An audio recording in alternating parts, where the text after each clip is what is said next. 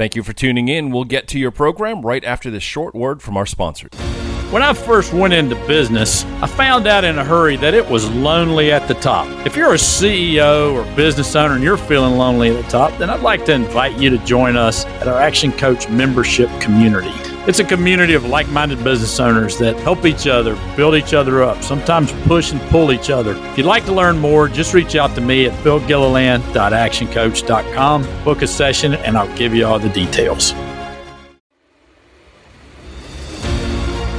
Welcome to this week's episode of Epic Entrepreneurs, powered by Action Coach Growth Partners. You likely went into business to have more freedom and flexibility so that you could spend more time with your family, do more things, or travel, or enjoy your hobbies, or whatever it is that you like to do in your spare time. We're here to help you find better ways to make more money, build better teams, and get that time back so that you can have that freedom and flexibility. We'll help you simplify things and make sense of business, investing, and wealth building so that you can be epic and achieve all your dreams and goals. And now, enjoy the show. Hi there. Welcome to this week's episode of Epic Entrepreneurs.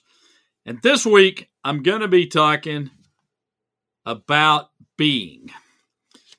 We have a formula in Action Coach called be times do equals have. In other words, what you have is the product of the things you do and the person you become.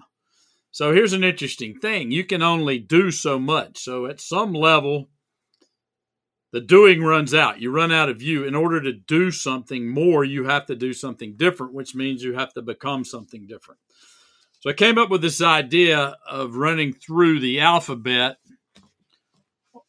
with the theme always be. So I think it's going to be fun. It's going to be cool. You're going to enjoy it. And the first one is always be asking. Always be asking. So when I first got into business, I was pretty young when I first got into management. I was about 27 years old. They had fired a guy who was running the place. I had been there in another position as a marketing manager, and he said, "Hey, Bill, we want you to run this industrial distributor." And I said, "Cool, let's do it." Well, I didn't know anything. I didn't know anything about running an industrial distributor. I didn't know how to run people. I was pretty young. And so I learned a lot from the people who worked for me. Technically, they worked for me or with me. But I learned a lot about business and about sales and about how to conduct myself as a person and a manager from some of these people have been around. One of the guys that I worked with was a guy named Joe. And I was young. I was 27. Joe was not young. Joe was probably in his late 50s, maybe even in his 60s, early 60s. In fact, he had a son who was only a couple of years younger than me working in the business. And so I used to ride with the sales guys. I was technically the general manager, sales manager. And so I used to ride with the sales guys, and he had been around a long time. And so when I was riding with Joe, he was, by the way, the consummate salesperson. He was an expert. He had been doing this for years. He did very well. And this was all commission sales.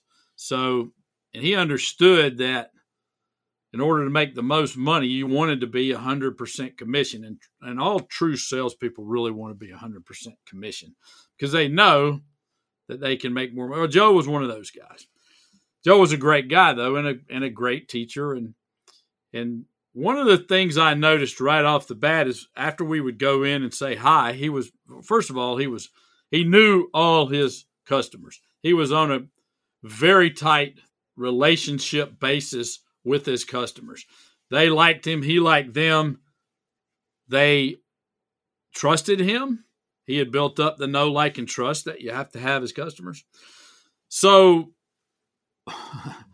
Joe, the first thing I noticed was that Joe had a very good relationship with his customers. The second thing that I noticed, though, was Joe never started by doing a presentation about some new product we had or something. He always asked questions. He used questions to lead his clients to where he wanted to get them to. So he was curious.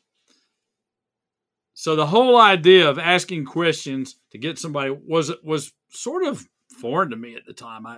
I guess I knew it sometimes. I was inherently curious, but I just noticed it right away with Joe because Joe was so good at asking questions and leading people down and leading them to the sale.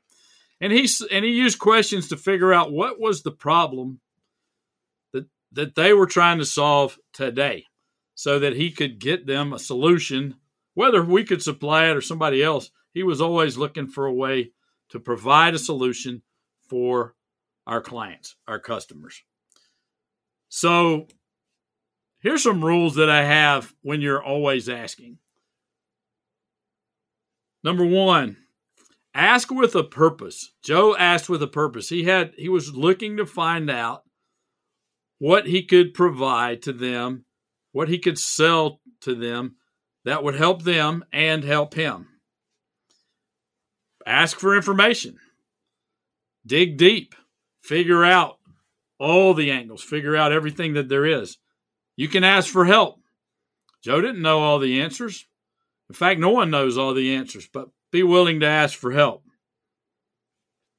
Sometimes in a sales situation, it's about what you're selling next, not necessarily what you're selling today and getting paid for. So you may be selling the next meeting. So you ask for the next meeting. Go ahead and set it up while you're there or while you're on the phone. Ask for what's next. Ask for directions. If you don't know how to get somewhere, ask for directions.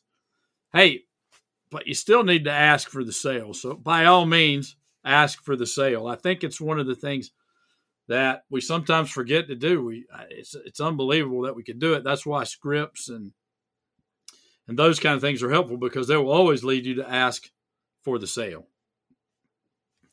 And remember to ask for referrals because it's a lot easier to close a referral than it is to close somebody from being a cold prospect. Just remember that in the ancient scripture, there is something that says, ask and you shall receive. So ask. There's also, didn't come from ancient scripture, not sure where it came from, but it says, hey, you got 2 ears and 1 mouth. Use them in that proportion. So when you're asking, you want to listen. So remember to ask and ask and ask, but remember to listen before you respond and solve their problem. I hope this has been helpful. Remember, always be asking. Until next time, all the best. Thanks for joining us for this week's episode of Epic Entrepreneurs. Here's 4 things you can do. First, you can listen every week on Biz Radio, Mondays at 1. Second, you can subscribe to the podcast. Hey, you get it. The more subscribers we have, the more cool things we can offer you. 3, you can also go out and give us a 5-star rating everywhere. And number 4, if you'd like a free copy of my book, The Coach Approach, 5 Principles to Build an Epic Business, just go to giftfrombill.com. It's your roadmap to building your epic business. That's giftfrombill.com. Until next time, all the best. Thank you for listening. If you liked what you just heard, be sure to subscribe to the podcast. And be sure to visit bizradio.us to find hundreds of other engaging conversations, local events, and more.